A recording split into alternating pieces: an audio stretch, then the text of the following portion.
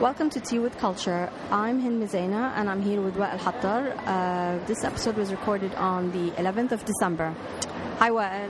Hello, Hind. Hi, we're recording live on location. I know, right? First time ever. That's right, in Mall of the Emirates, home of the Dubai International Film Festival. It's very noisy, but we'll get through this. Yeah, I mean, we're doing this our second day of our daily diaries, and we're catching up with everybody. We saw 4 films yesterday, to you, to myself, and then I caught 2 press screenings today morning, so we're going to talk about those. Cool. Let's start with you. You watched Fatima yesterday? Yes. It's actually in my selection, I put it under kind of Arab films, and I have to say, after watching it, this film is more of a French film than anything else. It's about kind of immigrants and their interaction with their first generation. It can easily have been Chinese immigrants or kind of Central African immigrants rather than North African immigrants, but that's the story that they picked, and I have to say the director Philippe Faucon did a very good job. It's because you don't have any of that preaching added onto it. It really is just a beautifully told story. And of course, it's based on Fatima herself. The actual character is the poet who had written this poetry and published, and this is the story of her interacting with her kids in France. So was it an autobiography or just kind of in a way, it's more kind of like loosely based on, so because he based it on her story, not around her writings specifically, so it's kind of like that. But yeah, so a lot of the things they had to add because she wouldn't give them history about the husband and everything else, because she was also a divorced Algerian woman working as a cleaner, until she had to basically teach herself French afterwards when she broke her arm. So you have that drama, but again, it wasn't melodramatic, it wasn't preachy, but it was just really a tale of an immigrant mother dealing with her 2 first-generation daughters who are kind of really well-versed into the French society, and her not, and then kind of that language barrier, cultural barrier and interaction. So it was quite interesting. Good. And was it uplifting or was it positive? It had its reality slap, but I think overall it was quite positive. Especially that it is a real person who did make something out of herself, and her children did make something out of themselves. So it gets to show you, even if your mother is a kind of a cleaner or a toilet cleaner in schools and things like that you can make something out of yourself, and she can make something out of herself. All right, cool. What would you rate it? I'd give it like a 7 out of 10. Cool. Yes. Good. All right. And but while I was watching that one, you were catching up on High Sun, right? Yes, The High Sun. It's a Croatian, Serbian, Slovenian production, and ex-Yugoslavia. Ex-Yugoslavia. And yeah, there are 3 tales in it, 3 love stories. It starts off in 1991, and then it goes to 2001 and 2011. And in all 3 stories, it's the same actors, but they're all different characters. Does that get confusing? Not at all. And good production. Yeah. No, there's a great common thread across all 3 stories. There's the season. There's and just kind of symbolisms. There's a spider that appears in the different stories, and it's a love story. But really, what it is just kind of a look at the war and the impact on individuals and people's lives. No one's talking blatantly about the war, what happened, but just from the characters and each personality, each story, the characters are completely different. So it's as we discussed earlier, war adjacent in a way, right? Yes, you touched upon that yesterday, that you think that's kind of the underlying theme this year, and I definitely thought of that when I was watching it. So so through these 10 years differences between each story, obviously time has changed, and and you see the ravages of war, just by sceneries, So it's like a love story in the time of war and after war and before war? Yeah, but love story, but that's not soppy love story. Okay. So I loved it. There was even music, there was one particular song that came in Act 1 and Act 3, and I thought there was a connection. And so there was a great common thread between each one. Beautifully filmed, beautifully acted, and like I said, the 2 main actors acted 6 different, characters. No, I did hear from other people who were walking out, other friends, that they liked it as well. So how would you rate it? I do, my rating's 4 on 5. Yes. I know you do 10 ratings on 10, I do on 5. So yeah, I'd give it a 4 on 5. I quite liked it. So it's repeated again on Saturday the 12th, so yeah, if people have a chance, I would say go see it. And I do love the poster of the film, and if there's anywhere I can get my hands on that, I'll try. But anyway, yeah. Yeah, actually, on that note, Fatima as well is repeated again on Saturday. All right, and after that, what was the next film? I had watched the Sri Lankan kind of dark horror film at night. It was called Dark in the White Light. Yeah. I have to say that it's not necessarily as advertised as a kind of horror per se. It's more of a longer, slower attempt at darkness, and I guess we've mentioned this before. We are drawn to these dark tales. So here a lot of time. So here the director himself came up and says, "Oh, be aware that this is quite a dark film." I'm sitting there, I'm like, okay, where is the dark? I mean, that's why I said maybe we're jaded, and I've seen things that are darker. He just doesn't go. Okay. Yeah, I mean, even he himself said he added a few stories to lighten it up. So he didn't go as dark as one was expecting? I mean, we've all seen a lot of European cinema who get dark. All right. This one's from where? Was this Sri Lankan. Okay. Because I remember the warning, like the rating, it says, contains gory images and rape. I mean... How gory was gory? Yeah, I mean, it's...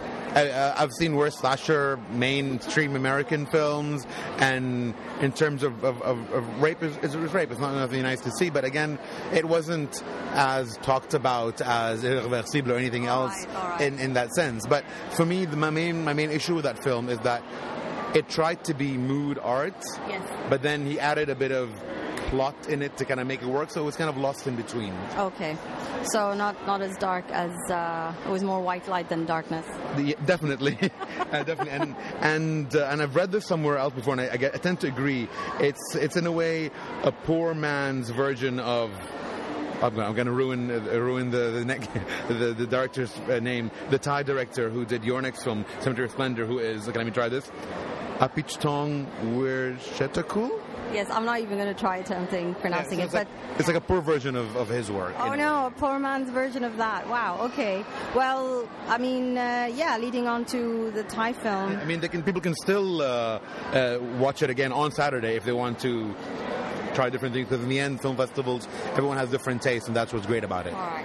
So yes, the film you saw, Cemetery of Splendor, which I luckily caught in London. Yes. It was also your second viewing. It is. So I'm not going to pronounce the director's name just because I know I'm going to not pronounce it properly. But yeah, it's my second attempt. I tried watching it in London at the film festival there, and I slept pretty much halfway through it till the very end, and I woke up thinking what happened, and I felt terrible, and I thought, was I really tired? And it turns out there was talk, because one of the screenings the director was there, and he said he used sleep-inducing colors in it, and he's happy for people to sleep through his films. He wants the audience to go through a dreamlike state and wake up and join the story when they wake up, or sleep again, or wake up again. Anyway, so when I heard that, I didn't feel too bad, but I was determined to stay awake throughout this time, and I did. And as his other films, they're really slow, and he kind of there's this gentle pace that he's inviting you into this world, and it's a Thai language film set in Thailand,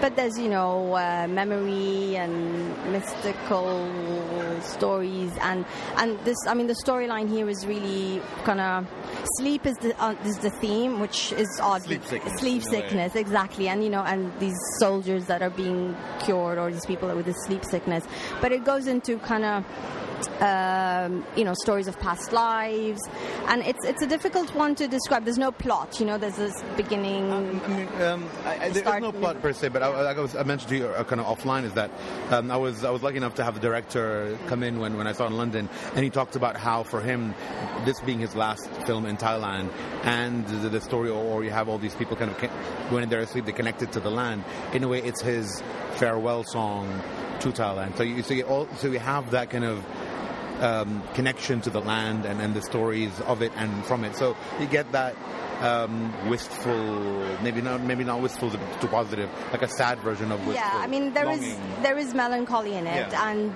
but did he elaborate on why this is his last film? I know he's been facing troubles making films in Thailand, but did he say anything more? he actually went on about him really breaking up with Thailand. Right. So this was, in a way, it took a couple of years for him to do, and it had trouble, and it was him going through that labor pain of that breakup. Wow, all right. Yeah, it's funny. I mean, I didn't know about the breakup love, letter to Thailand only after watching it. But yeah, it is definitely a film. I think he was kind of categorized as an experimental film. If you like slow films, definitely one for you. If you've never experienced slow films, definitely recommended to go. And just, get lost in it. I think that's my only recommendation. It is beautifully filmed and some gentle dialogue, and it's on again on Friday the 11th. So I really do recommend watching it. I think it is. I watched it once, we watched it twice. Yeah, there's something to talk about. We still talk about it, and a lot of our friends saw it, and they also really enthralled. And I managed to watch 2 press screenings today. One of them is playing tomorrow, which is the British film The Man Who Knew Infinity, about the Indian mathematician who before World War I, who went to England, went to Cambridge specifically, and kind of the whole interaction of the idea of math and development. It's entertaining. It's done wonderfully. It's nothing groundbreaking. I got entertained. I like the characters. So it's something to watch that's light-ish, not necessarily light, but a crowd pleaser. In a way, like a soft tearjerker. Okay. I mean, I guess this is one of those that'll probably get wide release, and we'll get to see. Yeah, you will probably catch it. But it's only playing in the Medinit Arena, so on Saturday. So that's something you'd have to get one of the bigger tickets. But I guess it works for that kind of audience and film. The second one I saw was Waiting, which is an Indian film, and I remember you were talking about the cast. Yeah, it stars Nasruddin Shah, and he won a Lifetime Achievement Award this year at DIF, and he was there.